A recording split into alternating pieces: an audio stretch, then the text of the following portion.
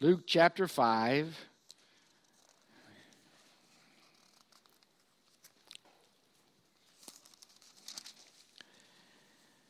Let's drop down to verse 16.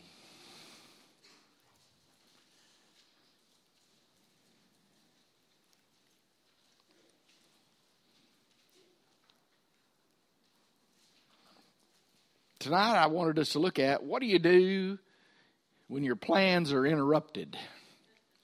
Luke chapter 5, verse 16.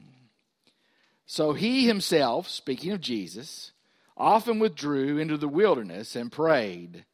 And it happened on a certain day as he was teaching that there were Pharisees and teachers of the law sitting by. That's the Pharisees and the scribes, who had come out of every town of Galilee, Judea, Jerusalem, and the power of the Lord was present to heal them.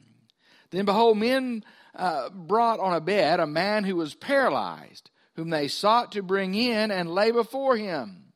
And when they could not find how they might bring him in because of the crowd, they went up on the housetop and let him down with his bed through the tiling into the midst before Jesus. You caught that. They tore the roof off and let him down. When he saw their faith, he said to him, "Man, your sins are forgiven you." And the scribes and the Pharisees began to reason, saying, "Who is this who speaks blasphemies? Who can forgive sins but God alone?" But when Jesus perceived their thoughts, he answered and said to them, "Why are you reasoning in your hearts? Which is easier to say, 'Your sins are forgiven you,' or to say, 'Rise up and walk'?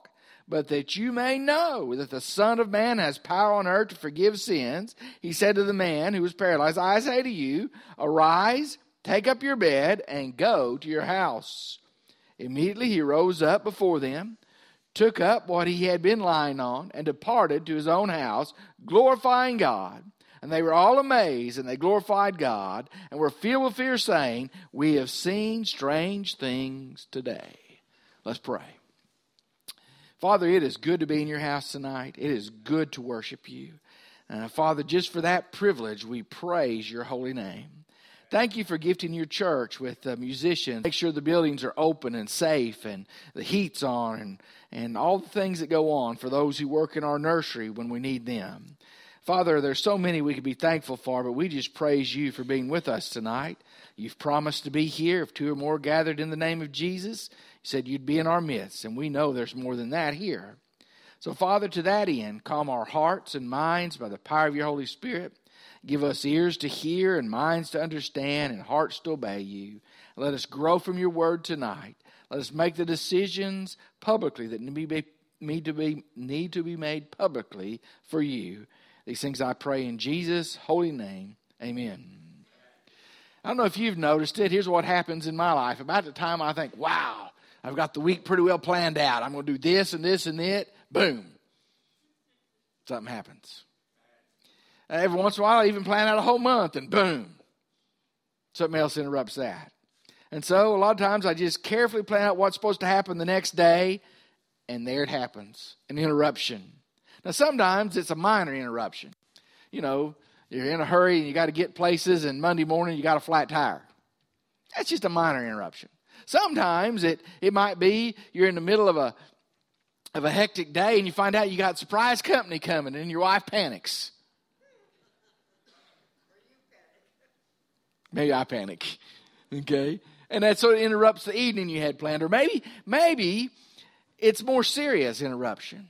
Maybe you go to the doctor and you get a bad diagnosis. That interrupts your whole week. It can interrupt your whole life. Maybe there's other kinds of serious interruptions, the loss of a job or a family member. But you see, interruptions are a part of life. And so what do we do when our life tends to be turned upside down? You realize that interruptions aren't just for us today. The scriptures are full of people who experience interruption. Think about Abraham. Had his life together. At 80, he's called to follow God, and he doesn't know where he's going. But he gets up and goes. Think of Joseph, who thought he had it made and had these dreams of being great and mighty, even more than his family, and he's sold into slavery. And if you didn't realize, he spends the next almost 20 years, 16 years, in slavery, in a prison, till God raises him up to do what God planned to do. That's an interrupted life. a serious interruption. But you see, when you look at Jesus, he was so busy all the time. People were always interrupting him. Sometimes he didn't even have time to eat, but he always handled it with grace and mercy. And I think he knew a secret that we need to do. Life's interruptions can be used as opportunities for growth and service. For growth and service. And so I want to look at a couple of things from Jesus' life about these interruptions. The first one is this. Notice what happens when they interrupt a worship service. That's in verses 16 through 19. It says, So he himself often withdrew into the wilderness and prayed. And it happened a certain day as he was teaching, there were Pharisees and teachers of the law sitting by, who had come out of every town of Galilee, Judea, and Jerusalem. And the power of the Lord was present to heal them. And then behold, men brought on a bed a man who was paralyzed, whom they sought to bring in and lay before him. And when they could not find out how they might bring him in because of the crowd, they went up on the housetop and let him down on his bed through the tiling into the midst before Jesus. It's an interrupted worship service. Here Jesus is teaching about the kingdom of God. There are important dignitaries in this service. The Pharisees and the scribes are going to find out who Jesus is. Maybe the religious leaders had sent a group to find out who's this guy, what's he doing, how's he doing all these things. And as they're sitting there listening to his teaching and waiting to pounce if he says something wrong, and he's healing people, all at once the roof starts falling in. Literally. Somebody comes to church and the roof fell in. We always tease about that, right? That happened right here. It's an interruption. You see? But see, Jesus was prepared. What do I mean Jesus was prepared? In verse 16, his preparation included prayer time. Before he did all of his things, he beautifully handled the interruptions because he spent time in prayer. He said, as was his practice, as was his habit. In other words, he often and constantly went out to pray in deserted places to prepare in prayer for what God had for him that day. But he also didn't just have prayer, he had practice. His practice was to come into a town, teach in the synagogue, and heal their sick. And he continued that in this place. He had a routine for serving God. His practice was to heal, and it's a practice and a habit to serve. Listen to me, habits aren't always bad things, especially when it involves my habit, my practice is to serve God. And we need to ask, is that our habit, to look at opportunities for service? When you see people, and don't do like your pastor. Sometimes I want to get into Walmart and out of Walmart. Let me rephrase that. Every time I go, I want to get into Walmart and out of Walmart. Okay? And inevitably, I run into people. Okay? Now, they have to be right in front of me because I know where I'm going, what I'm going to get. I'm going to go there and go. And so if you're not right in front of me, I'm not going to see you. You have to holler. Okay. Hey, they holler. Okay. And my practice is get in and get out, but God interrupts. So am I looking for opportunities to serve in those interruptions? You experience the same things. You're in a hurry here, a hurry there. Life is generally a hurry, tends to be a blur, but sometimes God wants to slow us down because he has something for us to do, and so he interrupts. And when he interrupts, do we get frustrated or a little bit upset or blow the situation off, or do we look for opportunities to serve? Now, the problem was he's in the middle of a worship service, I said, and it's interrupted in a big way. Can you imagine this church being so full and spilling out into the lot, and nobody can get in or out because it's just standing room only, and somebody wants to bring somebody in here, and they just tear the roof off and let them down? First of all, I don't want to be up there, but, it's interrupting everything. But you see, these guys believe something that we need to believe. They knew that their friend could only be helped by Jesus, and nothing was going to stop them from getting him to Jesus. Do you have friends like that? Do you have neighbors or family members that you know that the only real hope for them is Jesus? Now, the second question is more important. what keeps us from getting them to Jesus? What keeps us from making sure they know about Jesus? See, they seize their opportunity. Jesus is in town. Jesus is in that house. We got him trapped. They couldn't get to him. They go up. Probably good Baptists. They tore off the roof and let the guy down. Being really good Baptists, they fixed the roof afterwards. But you see, you need to understand something. Think about the interruption that these guys really experienced. See, we just concentrate on what they did. It interrupted their day to carry that guy to Jesus. It interrupted their day to have to lift him and carry him up to the rooftop. It interrupted their day because they were responsible by Mosaic law for fixing that roof after he got up and walked off. It doesn't say he waited on them, did it? It said he got up and went home. That's what he was told. But you realize interruptions can be costly. Interruptions take time. Interruptions are just that. They distract us from what we had normally planned. And yet they can be turned into opportunities for service if we'll pay attention. And sometimes we need to pay attention. You see, we need to realize that. Are we missing our opportunities because we're running away from interruptions? You know, if you ever want to really have fun, when you go to Walmart and you're not in a hurry, look for people you know. They'll try to avoid you. Or maybe that's just me. They see you coming, they duck down the aisle. You run around to the opposite aisle. Just watch them. They'll peek out like a squirrel. Oh, hi! And he saw us. Now, I wouldn't be that ornery, but yes, I would. Only on days when I don't mind interrupting them. But you see, interruptions are really appointments from God for us to serve him. That's something that's hard to remember, but we need to understand that Jesus knew that this was an appointment from God. Okay? So God would be glorified so that people come to know who he really was, the Messiah. Okay. But realize what Jesus did. He interrupted a life of sin. Look at verses 20 and 21. He interrupted a life of sin. When he saw their faith, you notice it didn't say the guy's faith. When he saw their faith, he said to him, "Man, your sins are forgiven you." And the scribes and the Pharisees began to reason, saying, "Who is this who speaks blasphemies? For who can forgive sins but God alone?" They were right. Only God can forgive sin.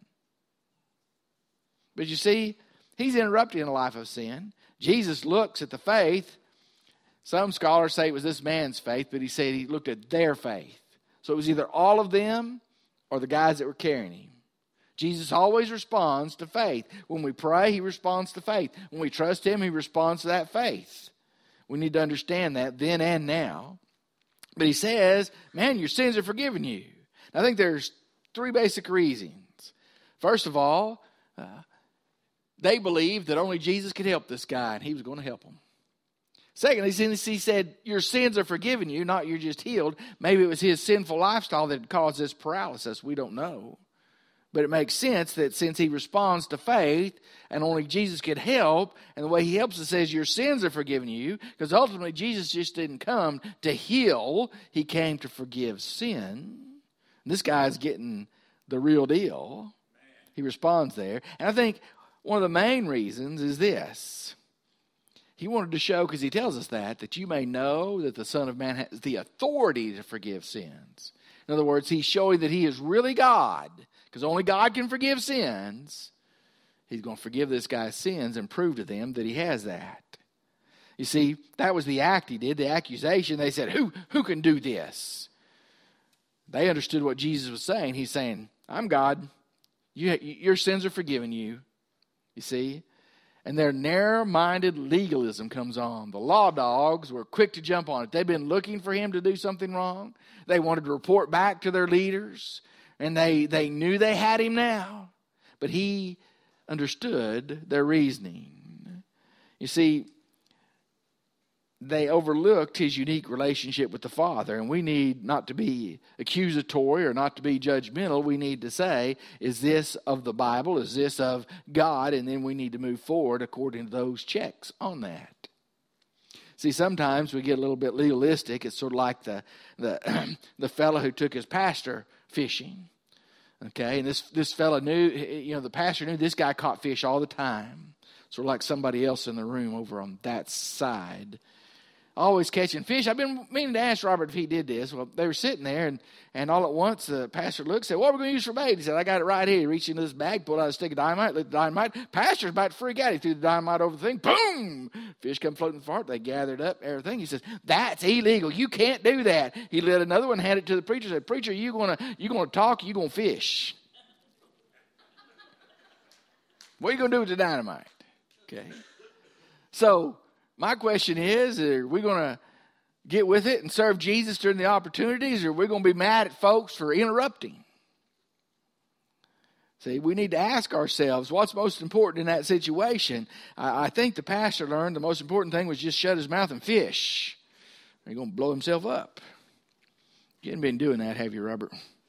Okay. No, but last time he froze me good, so I still owe Jimmy and Raymond something for that. I remember that now.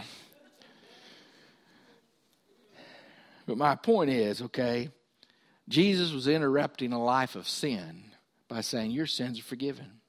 Do you realize when these interruptions happen, sometimes Jesus is using you to halt somebody, halt them from a sinful lifestyle, to halt them from going to hell, to halt them from ending eternity condemned without Jesus. That's your opportunity and my opportunity. The third thing, there's interruptions of a life of pain. You see, look at verses 22 through 25. But when Jesus perceived their thoughts, he answered and said to them, why are you reasoning in your hearts? Which is easier to say, your sins are forgiven you, or to say, rise up and walk? But that you may know the Son of Man has power on earth to forgive sins, he said to the man who was paralyzed, I say to you, take up your bed and go to your house. Arise. And immediately he rose up and before them took what he had been lying on, departed to his own house, glorifying God. See, a life of pain, this guy is going to have to beg. He has to depend on somebody to carry him. He's paralyzed.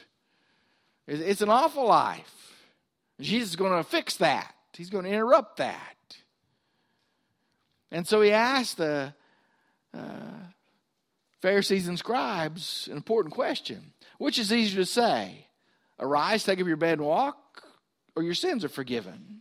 Now, if you'll think about it, the easiest thing to say is your sins are forgiven because there's no outward proof that that happens. You can't see it, can you? But if you say, your sins are forgiven, therefore, arise, take up your bed and walk. Now, there's the proof. The proof in the pudding. Is he going to stand up? Here's a guy that's totally paralyzed, had to be lowered, had to be carried to the Lord's service, lowered down. He's sitting there before Jesus, can't move. And Jesus says, your sins are forgiven you, rise up and walk. Now, can you imagine what those guys thought when that guy began to wiggle? And when he sat up in that bed, and when he got up on his feet and rolled that bedding up and took it out, praising God as he parted the crowd.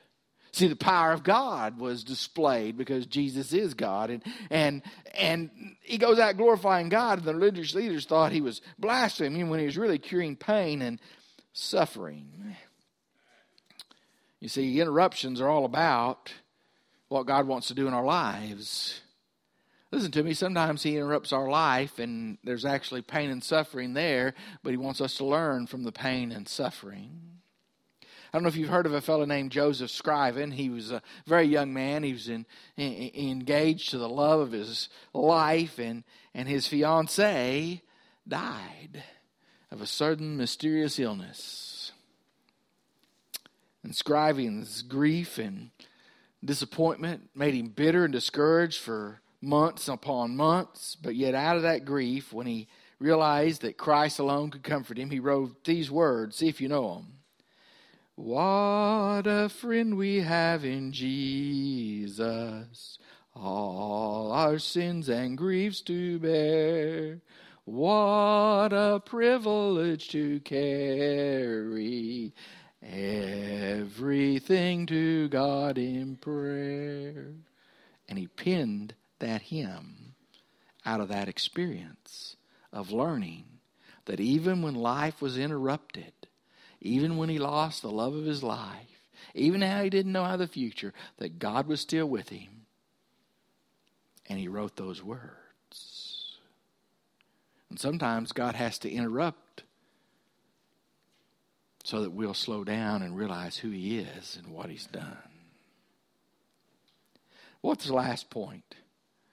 Interruptions as opportunities. Look at verse 26. And they were all amazed, and they glorified God, and were filled with fear, saying, we have seen strange things today. Yeah, I think if they tore the roof off and lowered somebody, and then he got up and walked at the command of Jesus, that we would say, those are strange things. The word strange there is paradoxia, from we get the word paradox. And literally in the Greek, paradoxia means against opinion, or against what we think, or against what we've been raised to believe, or against what we practice. Here the Pharisees and the scribes didn't think anybody was supposed to interrupt a worship service. But God was glorified in the midst of it. We need to understand that. You know, I have some folks, well, why don't you make those kids be quiet? You leave the kids alone. You're barking up the wrong tree with me about kids. Okay? Because they're not going to interrupt everything, but one of these days, God's going to grab hold of their little hearts, and you're going to see them come right down that aisle because they love being in this place. And if you disagree with that, you just be that way. But don't come complaining to me because you won't get any satisfaction. You see, Jesus' life was constantly interrupted by the common opinions of the day. You can't do this, you can't do that. Christianity or faith to them was a bunch of don'ts. And Jesus said, well, it's really supposed to be a bunch of do's. Do you realize that it's just as much sin not to do what you're supposed to do as it is to do bad things? For him who knows to do good and does not do it, it is sin. Book of James. You see, rather than have a checklist Christianity, we ought to ask God, I'm at your service today. Where are you leading me? God, this day is yours. It's a day I'll rejoice and be happy in it. That's the verse that Elizabeth always quotes to me when I get upset because something has interrupted my day and somebody's pulled out in front of me and I want that bazooka on the front of my truck to blow them off the road.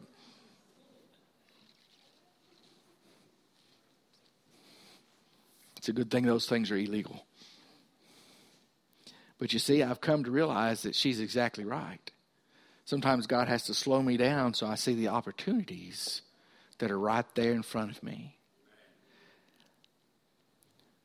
You can be hurrying through the grocery store, but do you see a clerk that is a little downtrodden, has had a bad day, needs a good word? You see that bank teller that you can tell that she's been up, her eyes are red, she's probably been crying. What's wrong? You see those kids at school that, man, they don't ever have anybody say anything good to them. They're always in trouble. They act out a lot. They do those things. And yet they're waiting for somebody just to say, hey, you're a good kid. Come on with me. Let's hang out today. I can keep going. See, God gives us opportunities in the form of interruptions so that we can serve Him. Don't miss your opportunity to serve Jesus. Isn't that what Jesus said when He said, when you've done it unto one of the least of these my brethren, you've done it to me. And if you didn't do it to the least of these my brethren, you didn't do it for me. Don't miss the interruption that God brings to your life. Look at it as an opportunity. Let's pray. Father, we're getting ready to have the invitation time. If we need to come and rededication, if we need to come and just surrender to you and say, I've been looking at some of these interruptions in my life that I don't like, Lord. They're not what I had planned. And Father, rather than make me bitter, help me to be better, a better servant for you, a better servant to my fellow man. Because you did not come to be served, but to serve and to give your life a ransom for many, and that's what we're to follow. And Father, we just pray that whatever decisions need to be made publicly, whether it's to join the church by baptism or letter or statement, whether it's to be saved, whether it's to come in rededication, whether it's just to pray for others, that, Lord, we'll do those that will glorify the name of Jesus. I pray this in His name. Amen.